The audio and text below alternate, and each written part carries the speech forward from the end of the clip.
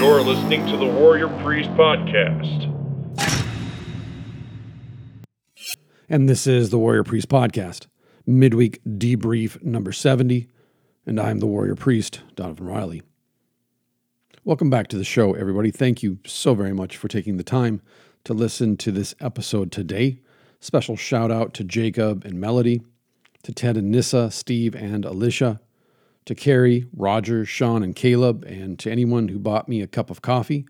Thank you so very much for helping me and supporting the podcast and all that I do here. If you would like to join them in helping me with the podcast, with research and gathering resources, upgrading the hardware as needed, you can go to Anchor FM and click the support button. Otherwise, just subscribe, share the podcast with family and friends, start the conversation here, and then carry it into your regular lives. That's really why I do this in the first place. Otherwise, with that being said, today I wanted to talk about pain. Pain in a particular direction, because one of the primary functions of my office as a pastor, in my vocation as a pastor to my congregation, but also just to the broader community around me and online, is that I am regularly called upon to sit with people, and not only to walk with them in their pain and anguish, but also to receive it from them, usually in the form of a confession or an informal conversation. We sit down and they pour out their pain, their anguish to me. It could be something's gone sideways in a relationship at home or at work. It could be something they've been struggling with for years. Usually it has to do with abuse, self-abuse, or growing up being abused, some trauma that has happened to them. Even with the lockdowns last year, the number of people who came to me from other churches and came to me from within the community and the broader community increased exponentially because of the pain and anguish of being isolated, being stuck at home, having to shut down their business or losing their jobs, losing family members to addiction and overdose and suicide. The number of people that I've counseled just in the past year who during the past year in the lockdowns saw, a radical uptick in domestic abuse and violence and domestic disputes. Usually when they're at the end of their rope, they come to me. I'm usually people's last stop. The reason for that is that on the one side of the house, people respect me and they hold me in high regard as their pastor or as a pastor. And they don't want to reveal to me what's really been going on in their homes, at work, what's going on in their head, because they don't want me to look at them differently. They don't want to lose my respect. On the other side of the house are those that come to me as a last-ditch effort to save themselves, save their relationship, save their job, save their faith, only because they don't see what I could possibly have to offer them that could help. So I get folks then who are usually at the end of their rope. They've hit bottom. And by the time they get to me then, things are critical. I deal with a lot of people who are contemplating suicide, have attempted suicide. I deal with folks who are in highly abusive relationships, physically, emotionally, intellectually. Folks who can't pay their bills. People who just don't see a way out, and they question and they doubt the presence of God, whether God is good, whether their God is listening to them, paying attention, whether they are being punished by God or simply being punished for making the wrong choices. There's a lot that goes into someone finally breaking down and contacting me. But the unifying theme throughout all of my conversations with people, especially, like I said, the last year to 16 months, has been the topic of pain. And as usual, I turn to my Bible and I turn to Friedrich Nietzsche for wisdom and for guidance. So on the Nietzschean side of the house, in his book, The Gay Science, he writes this: "Only great pain, the long, slow pain that takes its time, compels us to descend to our ultimate depths. And that, as I just described, is usually where I meet people. One of the things that I have had the privilege and the burden of bearing coming out of atheism, coming out of addiction, is that I'm very comfortable in the darkness. I am comfortable at the bottom. In a way, I'm comfortable descending into those ultimate depths that Nietzsche just described, because I have done such terrible things to myself and to others and had such horrific things done to me in the past that have been excruciatingly painful, to the point where I attempted suicide several times by overdose. It's a long, slow pain. That pain, it builds drop by drop until, like an avalanche, the whole sheet breaks loose, builds up a critical mass, and there's no stopping it. That pain. And that's when you are compelled into the ultimate depths of your own soul, of society, and you discover at the bottom other Morlocks, so to speak, other dwellers in the darkness, other subterranean creatures, monsters even. And now you're there with them. And you cry out in the darkness. You scream into the void, my God, why have you forsaken me?" You scream out, "My God, help me, save me, rescue me from myself, from my demons, from the monsters in the darkness." And as I said, I have the privilege and the burden of being led into the darkness because I know the way back out. And so that's where I'm the most comfortable, actually. I thrive in crisis. I'm the calmest. The world slows down. Time seems to stop for me when there is an accident, when there is a crisis that explodes in front of me. It's when there's not a crisis. That's when, at least for myself personally, I'm the most uncomfortable in my own skin. That's usually when I pray to God to take me out of this world because I don't belong here.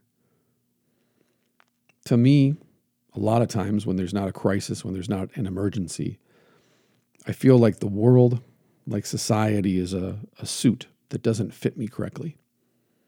And so I'm always tugging at the collar, always trying to shake out the hem, always grabbing at it, pulling at it because I'm uncomfortable. So I meet people in the ultimate depths. Maybe that's where you are at right now. Maybe you've been called to go there too, to help others walk out. But Nietzsche's point is this: I doubt that such pain makes us, quote unquote, better. But I know it makes us more profound. In the end, lest what is most important remain unsaid, from such abysses, from such severe sickness, one returns newborn, having shed one's skin. With merrier senses, with a second dangerous innocence and joy, more childlike, and yet 100 times subtler than one has ever been before. And at least in my experience, and maybe for you too, truer words have never been written. When I read this, I immediately sent it to everybody that I know who could benefit from this quote. And I knew I needed to talk about this in relation to what has been happening to me of late in my pastoral vocation, but also just the last 16 months. And maybe, like I said, you've been experiencing this kind of pain in your house or at work or in your community or just in your society. But again, he says it doesn't necessarily make us better to experience this kind of pain, to descend into the ultimate depths of pain, but it does make us more profound. And what he means is this: when we emerge from these abysses, and if we continue moving forward, we will move through them. We will walk our way out of them with the grace of God, with God's help. We will walk out of the abyss. We will walk out of severe sickness. And the person that walks out of that pain, who walks out of the ultimate depths of anguish and suffering and affliction, will actually be like a newborn child. He will be like a snake who has shed its skin. You will be merrier in your senses. You will laugh harder at some of the darkest, blackest humor possible. You will have a dangerous innocence in joy. And of course, joy doesn't mean jumping up and down and screaming and slapping your hands together. It means to be satisfied with what you have, with what is. And that is dangerous to certain people. It's dangerous to a lot of people because you appear strange and alien to them. Because how can you be satisfied with what you have when there is so much more that you could have? Why not think about finding a better spouse? Why not think about accumulating better, more expensive possessions? Why not think about rising above your social class, getting that raise at work, driving forward toward your goals? What's wrong with that? Well, if you're never satisfied with what you have, then you'll never be satisfied with what you get. There's a difference between ambition that is satisfied with itself, with the pursuit, with the struggle up the side of the mountain, and the satisfaction that can only be found with climbing mountains incessantly, compulsively. You get to the peak, you look across at the next peak and say to yourself, well, that one over there is higher. I got to climb that one now. I have to. I have no choice. That's a person whose ambitions will never be satisfied with cresting the peak of that mountain. And so the dangerous innocence is gone, and they simply become dangerous because they can never be satisfied, which means then they're never satisfied with themselves, never satisfied with others, never satisfied with the world. And it isn't too long, in my experience, before they go about trying to change people and alter the world to match their expectations and ambitions. And they do great damage to themselves and others as a consequence because they're never satisfied. And you'll have a more childlike and yet 100 times subtler than one has ever been before. You'll be more childlike. And as we're going to get into in the conversation that precedes this, the monologue that I want to kind of hit on today, Nietzsche argues that when we are children, that is when we are actually at our most mature. And really then that is the paradox for Nietzsche of life, is that we think as we age chronologically, we become more mature, but it's actually the opposite. He says we become less mature as we get older. And there's reasons for that. But really what we're talking about then, when it comes to pain and anguish, is how does one live the best life possible while simultaneously embracing pain and as a consequence living dangerously? Because pain, in my experience, pain is sprinkled in death. It is in the midst of pain, even if it's a subtle pain. You stub your toe on the bed, go into the bathroom in the middle of the night, and it's dark. That pain that you experience when you stub your toe is a reminder that you are human, that you are finite and limited, and that your days are numbered and you have no control over them in the end. That simple thing is just a reminder that pain you're experiencing right now, it's going to dissipate in a couple minutes, a couple hours. But the reminder that you are human and not a god will remain. That's what pain is. Pain is a reminder that we are not divinity, that we have flesh and blood, that we are bodies as well as souls and minds. And to live in the pain then, to embrace the pain as a positive thing, is to live dangerously. Because at the heart of that is the constant reminder that you're a human being.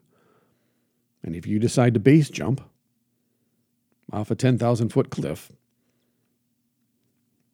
well, death is there, staring you in the face all the way across the valley.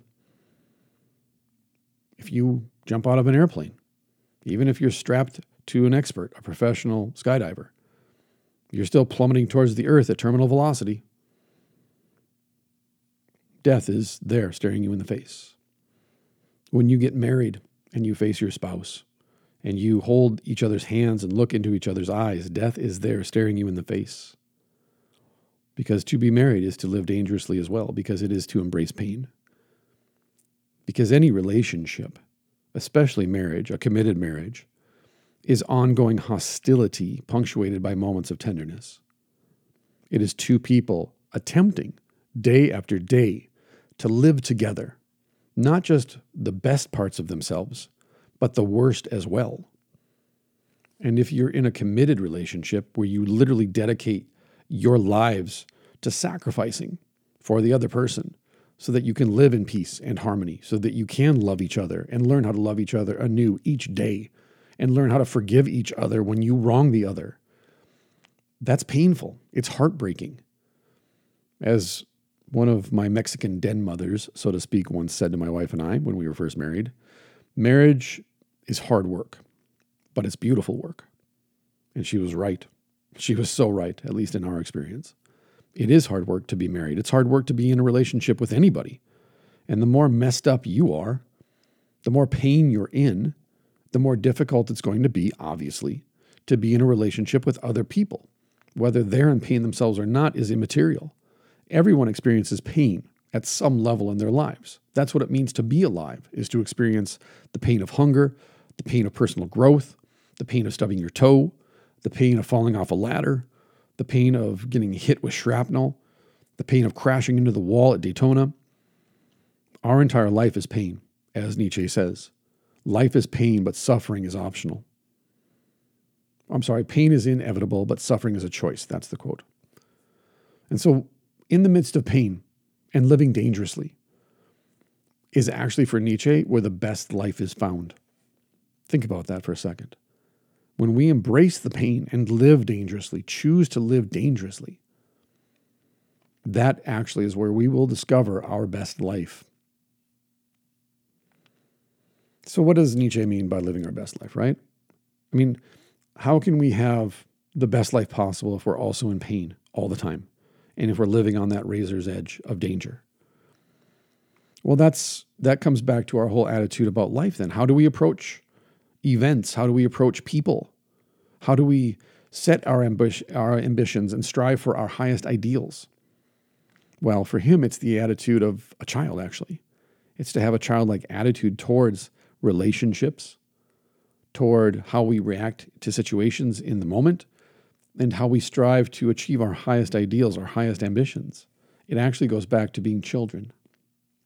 Because if you think about it, think of children playing at the playground. Think of all the energy emanating from that playground when it's full of kids. They're not thinking about what they're going to do later today. They're not worried about the social parameters that they're supposed to adhere to while on the playground. That's what their parents are for. They are fully present in the moment. And they're exploring and enjoying whatever game they're playing in that moment before they see some other kids playing something and they say to themselves, hey, that looks like a lot of fun. I'm going to go play that game now. And so they go from the slide, then to the swings, then to the monkey bars, then back to the slide. Then they run over to the bridge. Then they're playing tag. Then they're playing hide and seek. Then they're back at the swings. For children, they're not thinking about what's going to happen for dinner. They're not worried about how the other kids are going to think about them in that moment when they're playing the game.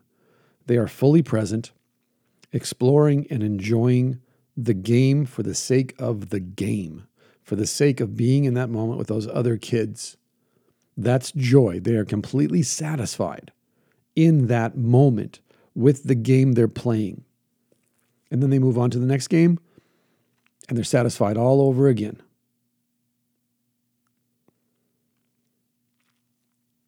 That, to me, is what really Nietzsche is driving at when it comes to searching for, struggling to achieve the best possible life for ourselves.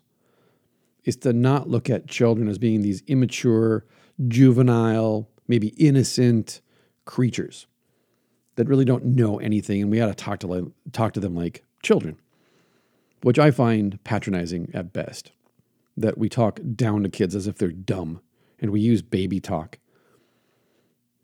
versus treating them as little human beings who are capable of great things if they are treated intelligently, if they are given responsibility that is appropriate to their age and their abilities, and to recognize how you treat that child today and tomorrow and the day after will determine the trajectory of their life until they leave home.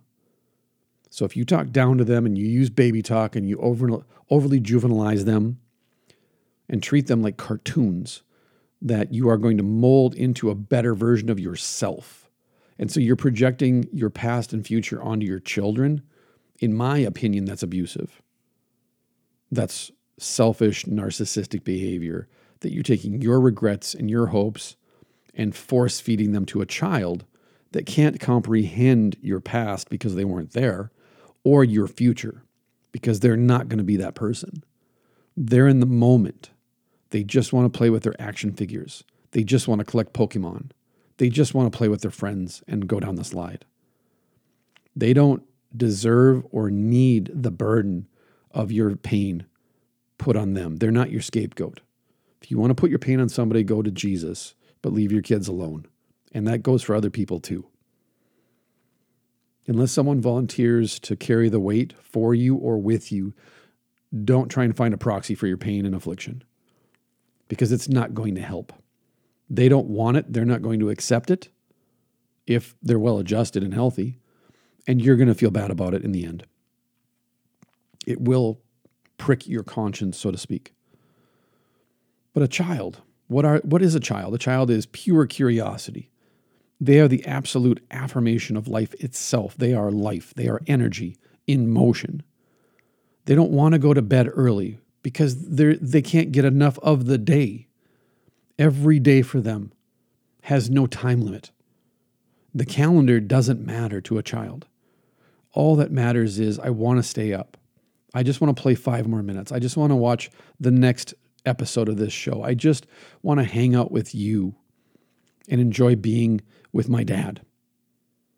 And what do? Well, you got to go to bed because this is your bedtime. And it's Friday. So on Fridays, we do the X, Y, and Z things. And this is the schedule. And we have to keep to the schedule. And I think that's important. I do. We have to keep a schedule because we live in an adult world. And unfortunately, most adults don't share Nietzsche's perspective and attitude towards children or life. And so we are bound by watches and calendars and other artifacts that are not real. They are cultural constructs. They are our attempt to control reality, our attempt to control death and pain, actually, and suffering. And so it's a constant struggle, adhering to other people's timetables and understanding, hey, I got to show up for work at 8 o'clock. My boss expects it. I can't just, waltz in at 11:30 and be like, I'm sorry, I was playing video games with my kid this morning and we got to the boss level and I couldn't just put the game down and come in until I finished. That doesn't work. But on the other side of the house, nothing says you can't carve that time out for your kids so that you can be there for them doing those things. Doing not what you want to do with them, but what they want you to do with them. There are times when my kids just want to sit next to me. And those are my favorite times to be a dad. They don't want to play a game.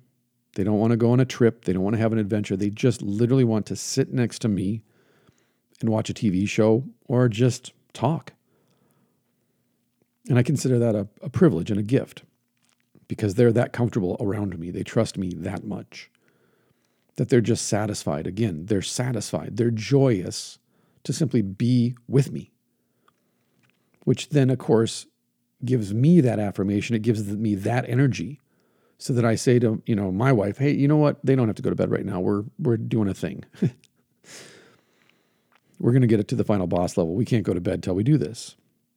They are curiosity and life.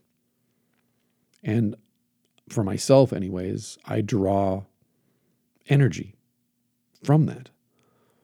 So Nietzsche says then, in contrast to the child, when we become adults, no one that has ever lived has reached the maturity where they resembled a child at play again. No one, as they get older, will ever resemble a child at play again because they're adults now. They don't have time to play. They have more serious things to worry about and to do. We must clean the gutters. They're full of leaves and pine needles. We must go on vacation. It's the only 2 weeks out of the whole year that I get time off work so that we can do this. So by God, we're going to Wally World and we're all going to have a great time. Right? This is what we do as adults. We look out the window and we say, well, it's raining too hard to go outside and play. Why? Why? Go out and play in the rain. Why not? Go jump in mud puddles. Put on a pair of swim trunks and go have fun in the rain. Well, it's a blizzard outside. Good. Go outside in the blizzard and dig a snow fort. Pretend you're in The Empire Strikes Back on Hoth and you're building a snow fort and you're fighting the Tauntaun. Did I just say fight the Tauntaun? Yeah, I did, didn't I? I just lost nerd credibility with that one. But I recovered, so I think I get those points back. But the point is then, we set the parameters. We determine as adults what is socially acceptable, even when we're around our own family. Rather than just say, who cares what the weather is like outside? Let's go out in the backyard and play. And let's use the weather. Let's use the elements to enhance our play. Then all of a sudden, we're starting to turn the direction. We're starting to turn this thing around, turn this franchise around, start a winning cycle for the first time in the franchise's history. Finally, we're turning things around. We're establishing that winning tradition. We're playing new games. We're finding out new ways to look at things. We're not allowing those restrictions to be imposed on us implicitly or subconsciously. Instead, we simply slip out of them and say, not today. We keep experimenting and being playful about life. Not just living the same day over and over again, but being playful about life. When we pursue then, when we go after what we want then, if we pursue our ambitions, instead of being afraid to start or giving up when we hit that first bump, that first obstacle, that rock that's in our way, well, what child gives up after his or her first attempt to walk fails when they fall down? They don't just stop walking and crawl around on their hands and knees for the rest of their life. They keep trying. If the snow fort collapses, they don't quit building snow forts. They figure out how to build a better snow fort. Rain doesn't stop children from running around playing in the rain. They use the elements to their advantage to enhance their play. There's an outside world to explore, so what child stays inside? Well, my kids, if I don't force them outside, because they'd rather play video games and read books. Weirdos. Just like their dad, actually. When are we willing to take risks and to get things that we want from this world rather than waiting for the world to give them to us, which as adults we all know isn't true. If we want the kingdom, we have to take it by force. If we want anything worth of any value, we have to fight for it. And so, are we going to go outside and explore the world? Are we going to have new adventures? Are we going to look at the world with the same curiosity and sense of wonder that a child does? Or are we going to become numb and dull and boring and say, well, science has explained everything. There's nothing left for us not to know. We know everything. Sure, we've explored 9% of the ocean and space is infinite and we don't really comprehend how the brain works, but science has explained everything to us. We know everything. And if we don't know it today, we'll learn tomorrow. This is why I lament the seeming death or withering on the vine of metaphysics. People don't want to talk about metaphysical stuff anymore. They don't want to talk about the soul. They don't want to talk about higher realities or lower realities. They don't want to talk about alternate dimensions. They don't want to talk about the capacity of the human mind because they're dull, they're boring, they're adults.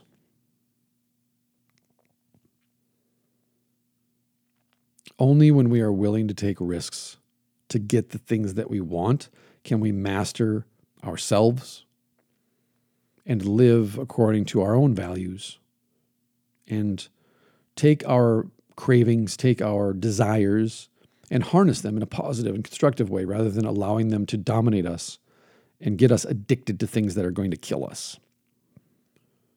Because at least from Nietzsche's side of the fence, he thinks that the attitude of acknowledging the things we want from life and embracing the risks that are required to achieve them is actually how one can live life in a quote-unquote mature way. To truly live your best life now, to quote, I think, Joel Osteen, which I can't believe I just quoted Joel Osteen ever. I loathe him. He's a shyster and a snake oil salesman. But And until we are ready to embrace what is necessary, the risks, the joy of exploration, the courage to live in the moment, to walk that fine line between danger and security, between satisfaction and joy and pain and suffering. But there's pain in the joy, and I think this is what's really important about what Nietzsche is getting at, is that the risk, the courage, even the joy itself is undergirded by pain. The subtext of all of this is, yeah, it hurts. It's painful to go after what you want because it's going to require you to suffer. It's going to require you to make sacrifices.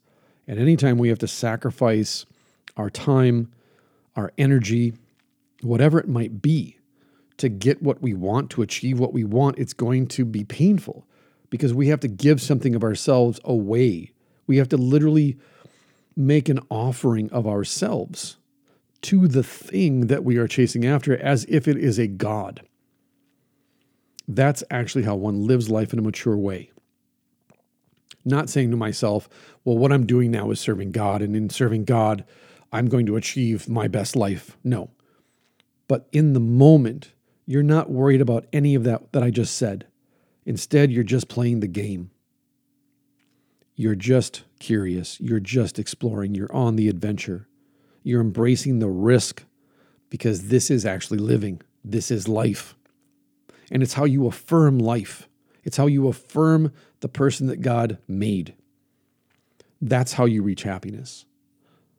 But then again, what is happiness, right?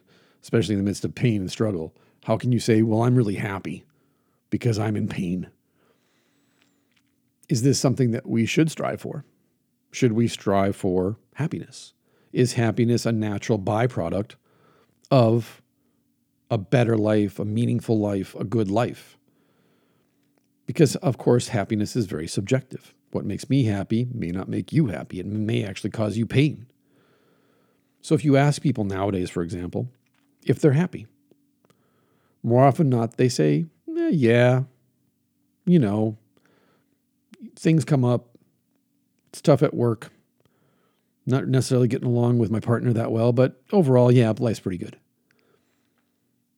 This includes people that never challenge themselves, never take risks, never ever get out of their comfort zone. If you ask them, are you happy? Yeah, for the most part, because they don't want to challenge themselves. They don't want to take risks. They don't want to get out of their comfort zone. They want what is familiar and safe. As one person said, when asked the question, why do we wallow in our own shit? Because it's soft and it's warm and it's comfortable. And so we meet these people, which maybe Nietzsche would refer to as the Untermensch, the slaves, the herd, the common herd. They don't have any strong desire toward life at all. And yet they tell themselves all kinds of stories. They invent all kinds of alibis and self-justifications to argue how happy they are, and then to apologize for their happiness in the form of a defense of their happiness. So they have to list off why they're happy. But if you live in the upper Midwest, it's always going to be bookended by how they're miserable, because that's just the way people in the upper Midwest talk. I'll start by talking about how miserable I am. Then I'll walk it back and say, yeah, but overall I'm kind of happy, and then they'll end with some more misery because they want your pity. They want your sympathy. They're emotional vampires. But at the same time, they don't want to admit that they're miserable or that they're in pain and it's excruciating and it's grinding them down to nothing. And they pray to God every night to die. Happiness is not objective, right? It's subjective, like I said. So you can't really quantify it except in the moment and say, well, she makes me happy, or this movie just made me happy, or that song just made me happy, or I just submitted a brown belt that really made me happy. But it's not unreasonable, I think, to imagine that, for example, in two different people that both describe themselves as happy, one is probably happier than the other in the moment, especially when you compare it to someone who sits on the couch all day. It's not necessarily fair to assume that someone who has climbed the Himalayas and gone through intense pain and hardship to get to his goal or her goal that means so much to her that she might actually not be happy.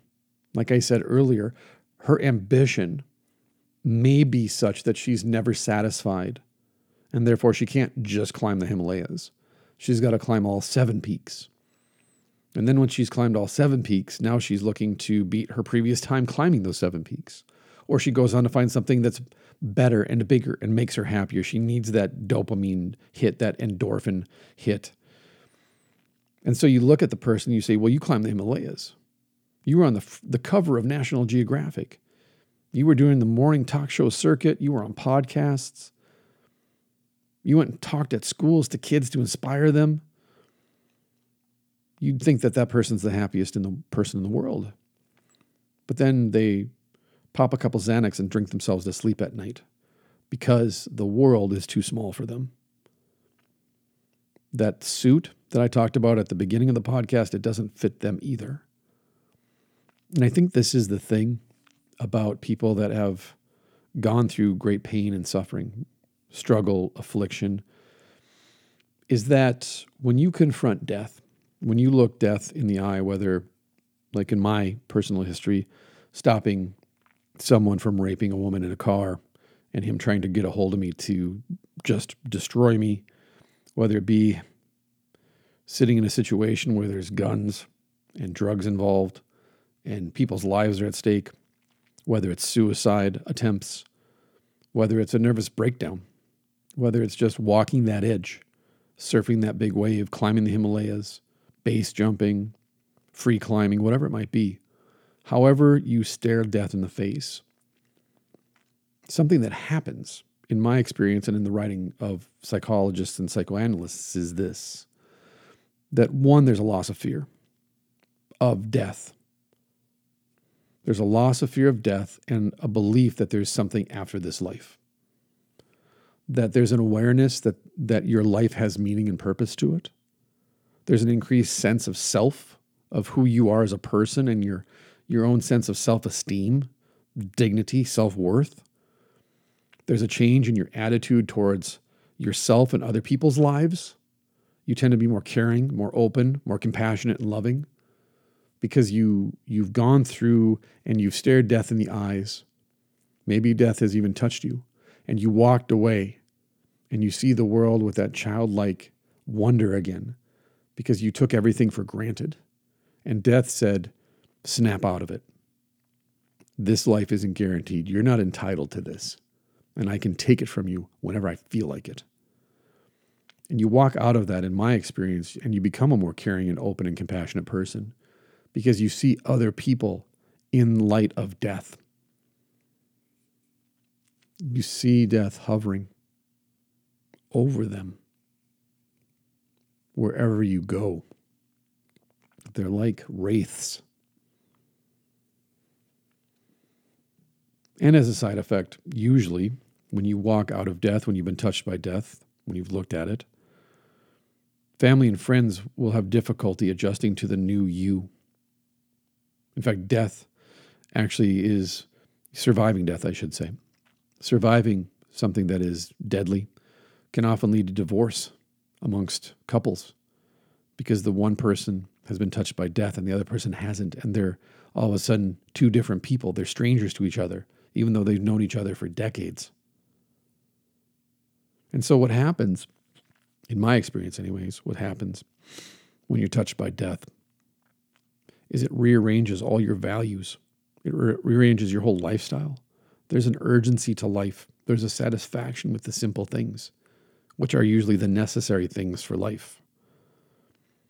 And I have this heightened desire to fulfill whatever God's purpose for my life is, whether it be in my vocation as pastor, husband, father, teammate, coach, whatever it may be. And that because of that, I'm more than willing to take the risks that are necessary for me to help other people, to serve other people, to sacrifice my own happiness and comfort, to go into that pain, to go into that darkness that Nietzsche talked about in that quote, that ultimate depth that he refers to, because I've been there. And if I can go in there and help someone else come out of it, if I can walk with someone through that, to me, that's one of the greatest privileges afforded to me as a child of God, as a servant of God. Because like I said, when you're in the darkness, when you're in the depths and that pain is crushing you like a 2,000-pound weight on your back, you need someone to help you. You can't do it by yourself. You're not going to be able to stand up under that weight. There's just some pain that you're not going to get out from under without the help of 1, 2, 10 people. So in my opinion, surround yourself with people that will lift that rock off your back. They will take that pain and they will help you get out from underneath it. They will walk with you. They will willingly sacrifice their happiness, their comfort, to carry the pain with you until you can bear it. And so for me anyways, what makes a friend is someone who will walk with me through pain and struggle and hardship. Not say anything, not give me words of wisdom or some bumper sticker quote, some pious platitude. They're just there. And when I look at them and I see their facial expression and I see their eyes and how they set their eyes, I know they understand. Nothing needs to be said because I can see that they understand. And they're doing this because they love me, because they don't want to see me in pain. And they're ready to bear my pain for me. And in some instances, carry all of it if necessary. So is this how we want to live then? Is the pain worth it? Well, I think the question should be, instead, is there really an alternative to living in pain? Well, if you make no sacrifices, if you don't strive after anything that you care about, if you don't sacrifice for the people that you love or the things that you want to accomplish and achieve, if your goals are too lofty for you to sacrifice to get them, then yeah, there is an alternative to living with pain. But then again, if you never start, if you never get off the couch, how much did you really want to chase after your ideals? How much did you really want to achieve your goals? I know a lot of people, and by that I mean I know a lot of people who love to tell me that tomorrow they're going to get off the couch and start working out and training. They're going to start eating healthy. They're going to change their life. I hear it all the time. I'm going to switch jobs. I'm going to move cities. I got to get out of this relationship. It's destructive and it's tearing me apart. But they stay in it because they're addicted to their misery. And the thought of having to go through pain all over again after months and years, maybe decades of getting to this point. When I talk with people, when I counsel them, a lot of it is not wanting to face up to the reality that for the past 7 or 17 years, everything that you've worked for has been for naught. The marriage isn't better. Your kids don't respect and appreciate you more. Your boss is still a jerk. You're still unsatisfied. And so you make up excuses to stay, which of course is increasing the pain. But now instead of choosing your pain, choosing what kind of pain you're going to suffer, you accept the pain of apathy. You choose the alternative to living a life, bettering yourself, growing, embracing the pain, and using it to improve yourself and the lives of others around you.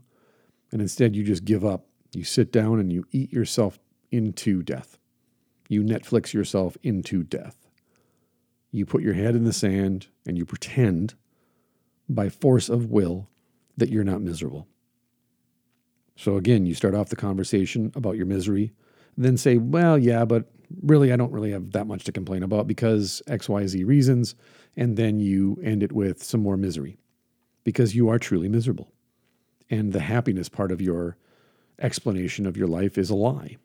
You're making it up. You're trying to alibi yourself when you know the truth. You're in an abusive relationship. You are an addict. You are afraid of success. You are a coward and lack courage. You are weak and you need to become strong. And in order to achieve that, in order to turn that corner and become a different person, you are going to walk through pain. It's inevitable. But in that pain, the pain of change, the pain of sacrificing to the people and the things that you want to achieve that good that you idealize, that's all what living is about. That's what life means. To be in the moment, to be playing the game, to be satisfied, to simply be present and playing with others for the sake of the joy of the game. That's what this is. All of those things you chase after are a part of the game. If you choose to compete in a tournament, if you accept the fight and sign the contract, if you determine, I'm going to climb that mountain, I'm going to run that marathon, I'm going to compete in that triathlon. Once you set your mind to do that, you have chosen to accept the pain that accompanies it. Because you know, no matter how much it scares you, no matter how frustrated and anxious you become, on the other side of it, you know you're going to be a better person. You know you're going to be stronger and better because you've done it before. What scares us, I think, is that our ambitions, once we achieve our goals, we start to question, is there a ceiling on my ambitions? And what is it? Again, it's the fear of success. It's getting to the mountaintop and then seeing, wow, there's more mountains. I thought there was just this one. And then the question just becomes, are you going to fight against lower belts your whole life? Or are you going to get out of your comfort zone and challenge a black belt, knowing full well you're going to get your ass handed to you? But is that the point? Is the belt the point? Is the trophy the point? Or is the point to test yourself, to better yourself? And the belt, the trophy, the medal, the accolades, the fame, whatever it might be, however it comes at you, that's just consequential stuff. Because you accomplished your goal and other people recognized that was remarkable. What you did is remarkable. Because, of course, to do anything worth doing, anything worth accomplishing that's of any value to you personally, you're probably going to have to dedicate a significant amount of time and energy to it. Because anything worth achieving is going to require you to go through pain, to be injured, to be broken, to break down mentally, emotionally, physically. And yet, in my own experience, I'm 5.5 years into Muay Thai and Jiu-Jitsu. And it's been nothing but pain and sacrifice to get here. But if you asked, hey, I'm going to give you $1 billion, $1 billion, you and your children will never have to think or worry about money again. And if you invest this correctly, your family, for generations to come, will never have to worry about money again. But we're going to take back the last 5.5 years. We're going to take it all away from you. But in replacing it, we're going to give you $1 billion. I can say right now, from my gut, I would turn down the $1 billion. Because it's been 5.5 years of pain and struggle. It's been being broken, being injured, being challenged and pushed to the point where I thought, I can't do this. I can't go beyond this. And yet every time I do, to the point where I wonder, what is my ceiling? Am I racing against the clock, so to speak? But again, does a child worry about whether they're 8 or 9? So then why do we as adults worry about, well, you're going to be 50 in a month? Who cares? What's a number? It's arbitrary. What are you doing with your life if an arbitrary number is what stops you from pursuing your ambitions, achieving your goals? Who cares if you're almost 20, or almost 40 or almost 60. Who cares if you're 93? Do what you want to do. Chase your goals. And then, of course, as a child, you learn your limitations in the pursuit of those goals. In playing the game, you will learn your limitations. When I played tag as a little boy with other kids on the playground, I learned who was faster than me and who was slower than me. And so you have to adjust your strategy when you're tagged and you're it.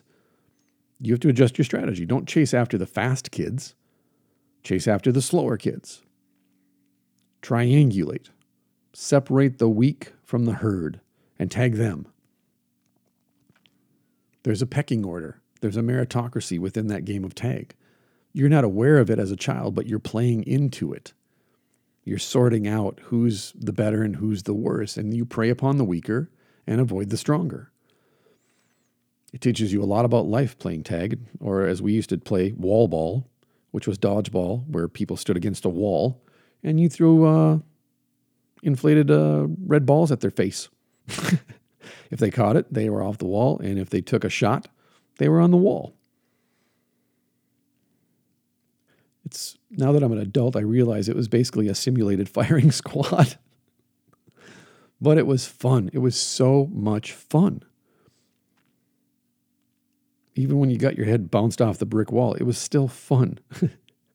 Because you're a child and you're playing the game, and part of the game is the risk of getting your head bounced off the brick wall. And yeah, kids did crack their skulls open. Kids did get black eyes and concussions from getting hit with a ball in the face and bouncing their head off the wall. But they were back at school in 3 or 4 days. They were back on the playground a week later playing the game because it's about the game. We as adults, in my opinion, have drawn too many hard and fast lines, too many boundaries and barbed wire fences around ourselves to stop ourselves from getting put in those situations where we get hit in the face with the ball, where we get tagged by the faster kid. That's why the whole world is nerfed. That's why everybody's a victim. That's why everybody wants somebody else to take responsibility for them and make decisions for them. That's not being a child. That's being an adult. Being a child is trying to figure out how to solve this problem. How are we going to build this tree fort with the tools and the resources we have? How are we going to organize this game of football when there's 9 of us? How are we going to fix the chain on our bike when it slips off the sprocket and we can't jump it anymore? Kids do this. We're resourceful. Go watch Dogtown and Z-Boys about the original pool skaters, Alva and Jay Adams and all those guys. They just figured out how to skate. And they invented an entire subculture. Did they want to? No, of course not. Did they want to get rich? No, they just wanted to frickin' skate. And so they found empty pools because there was a drought and people weren't able to fill up their pools. And they skated in people's backyards in their pools. And from that, we get the X Games. They were just kids. They just wanted to have fun. They just wanted to be free and explore their curiosity and go on adventures. And sometimes you need boundaries. I'm not saying you don't. Sometimes you need to stick to your schedule because we all got to pay bills. Unfortunately, like I said, we live in that dull, boring adult world. But remember, that doesn't have to be the norm. One comedian said that we were always laughing in our house, and being serious was what we did when we went to school or to work or when other people were around because they expected it.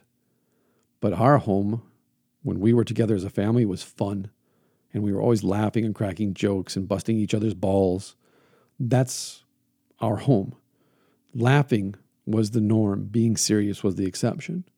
And I would argue that, at least in my family, what we strive for is what Nietzsche is talking about. That being childlike in our view of the world is the norm, and behaving like adults is the exception. We behave like adults when we're around other adults. But otherwise, we just are childlike, not childish, childlike in the way that we view things, which is why I love to play video games with my kids. That's why I like to sit down and talk about what books they're reading and see if I like those books too. Well, that's a kid's book. No, it's a fantasy novel written for teenagers. Why can't I, as a 49-year-old man, enjoy a book, a fantasy novel written for teenagers? What's wrong with that? You know what else is written for teenagers? The Hobbit. When I was 14, was I 14? I was 14 when I bought The Hobbit at the bookstore. No one said to me, kid, you're too old to read this. When I read The Hobbit again in college, no one said you're too old to read this. This is for teenagers. As an adult, when I go back and I pick it up, no one says, hey man, The Hobbit's for kids. You shouldn't be reading that stuff. I mean, actually, some people do say that. I think it's a waste of time to read. But the point is this. I like the story. I like the characters. I like everything about it. I like The Hobbit and Lord of the Rings. I like the Dragonlance Chronicles. I like the Earthwind Dale trilogy and the Forgotten Realms universe. I like that stuff. I like reading comic books because that's what I grew up at or around because I'm Gen X. Those are the cultural benchmarks that we had. You know, in the 60s, they had the countercultural movement. They had Vietnam. They had the hippie culture. And then the 70s was just the Wild West and a free-for-all. And so I grew up in elementary school in that kind of Wild West kind of 1970s. Everybody was just trying to hey, let's try alternative lifestyle choices and different ways to raise our kids and different ways to be married and have a job and generate income. And then the 80s came around and everybody clamped down and everything became very politically correct. And TV shows had to be upbeat and happy and have these good moral messages, which I'm all for, but you weren't allowed to hate people. And, you know, the good guys had to be good and the bad guys had to be really bad. And it was just a really uptight era. But we had Saturday morning cartoons and we had after school cartoons. We had the holiday specials and we had Lunchables and fruit snacks and Capri Sun. We had fun, is what I'm saying. Even though every night on the news we were told that Russia was probably going to nuke us at any second. But we were kids, so we didn't think about that. We fought the Russians in the woods behind my best friend's house with our M16 and our M1 carbine because we saw the whole world in terms of a game because we were kids. We were aware that it was serious because we could see our parents. We could see how they talked about it and how they reacted to the news. But here I am, June 30th, 2021, and the Russians still haven't nuked us. And for the fifth or sixth time in my lifetime, I'm being told that the weather is going to kill us, and the pandemic is going to kill us, and terrorists are going to kill us, and heart disease and diabetes and all these other things are going to kill us. And so we squander our lives worrying about how we're going to die rather than just living, playing the game. And so I think this is what Nietzsche's getting at when it comes to pain and how we can go in and out of that darkness, so to speak, how we can help others walk through that darkness with us and help them walk out of it is because we have this heightened awareness of ourselves and of pain and struggle, its purpose, its goal, how it can be abused and lead to our own self-destruction, how we can lay ambushes for ourselves, but also recognize that it is through pain. Well, really, it's the obstacles of the way. That's really the subtext of this whole podcast, is that pain is an obstacle that we must go through to get to those things in life that are best, that are the most meaningful, that will make us wealthy, but real wealth that can't be commoditized or turned into something you can buy at Hot Topic. So I'm going to end with Nietzsche again, from The Gay Science, where I started. Only great pain, the long, slow pain that takes its time, compels us to descend to our ultimate depths. I doubt that such pain makes us quote-unquote better, but I know it makes us more profound. In the end, lest what is most important remain unsaid. From such abysses, from such severe sicknesses, one returns newborn, having shed one's skin, with merrier senses, with a second dangerous innocence in joy, more childlike, and yet 100 times subtler than one has ever been before. So that is my recommendation, my suggestion to you today. Think on this Nietzsche quote. Also, think on Nietzsche's point, whether it's valid or not, that pain is inevitable, but suffering is a choice. How do you choose to suffer today? How do you choose to embrace the pain and move through it today? Are you surrounded by people who will descend into those depths with you and help you walk out, or not? If you're surrounded by people who won't help you, why are you surrounding yourself with these kinds of people who are actually adding to your pain, to your misery, to your struggles? Because the pain isn't going to make you better simply because you're in pain, but it will make you more profound. It will make you appreciate pain, life and death, and other people. You will escape these abysses of pain. You will walk out of severe sicknesses or not. You will shed your skin and be reborn, new, happier, darker sense of humor probably, but you'll have that dangerous innocence that comes from joy, from the satisfaction of just playing the game in the present tense. Childlike, mature. Because for Nietzsche, that's what we're all striving for as adults, is to get back to that childlike sense of innocence and joy, of curiosity and adventure, of exploration and happiness. So be present. Be and live in the present moment. Enjoy the game for the sake of the game, recognizing that another game is going to pop off in a second and I'll go join that game. But there is a seriousness to life because it is a game of life and death. It's the ultimate stakes. But that doesn't mean that we have to take it so damn serious that we stop living, afraid of dying, trying to choose how we die. Instead, embrace the fact that you're alive. Let that energy out. Have fun. Go to the park, swing with your kids. Go play video games with your kids.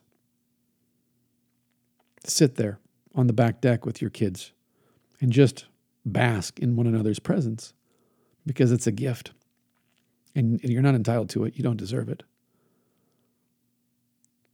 You are a gift because you were created by God and put here on this earth by Him, by His choice. Again, not entitled to it. You don't deserve it. And if you have seen death, if you've stared death in the eyes, if you've been touched by death, you know what I'm talking about. So enjoy living. Enjoy being alive. Recapture that sense of childlike wonder and curiosity about life. And live. Just live. That's all I got for today. Thank you again so very much for listening. I hope that this helps. I hope that this gives you something to chew on today and talk about with others. I hope this helps improve your life if it needs improving. Otherwise, I will talk to you again next week for a brand new episode. See you later, weirdos. Peace.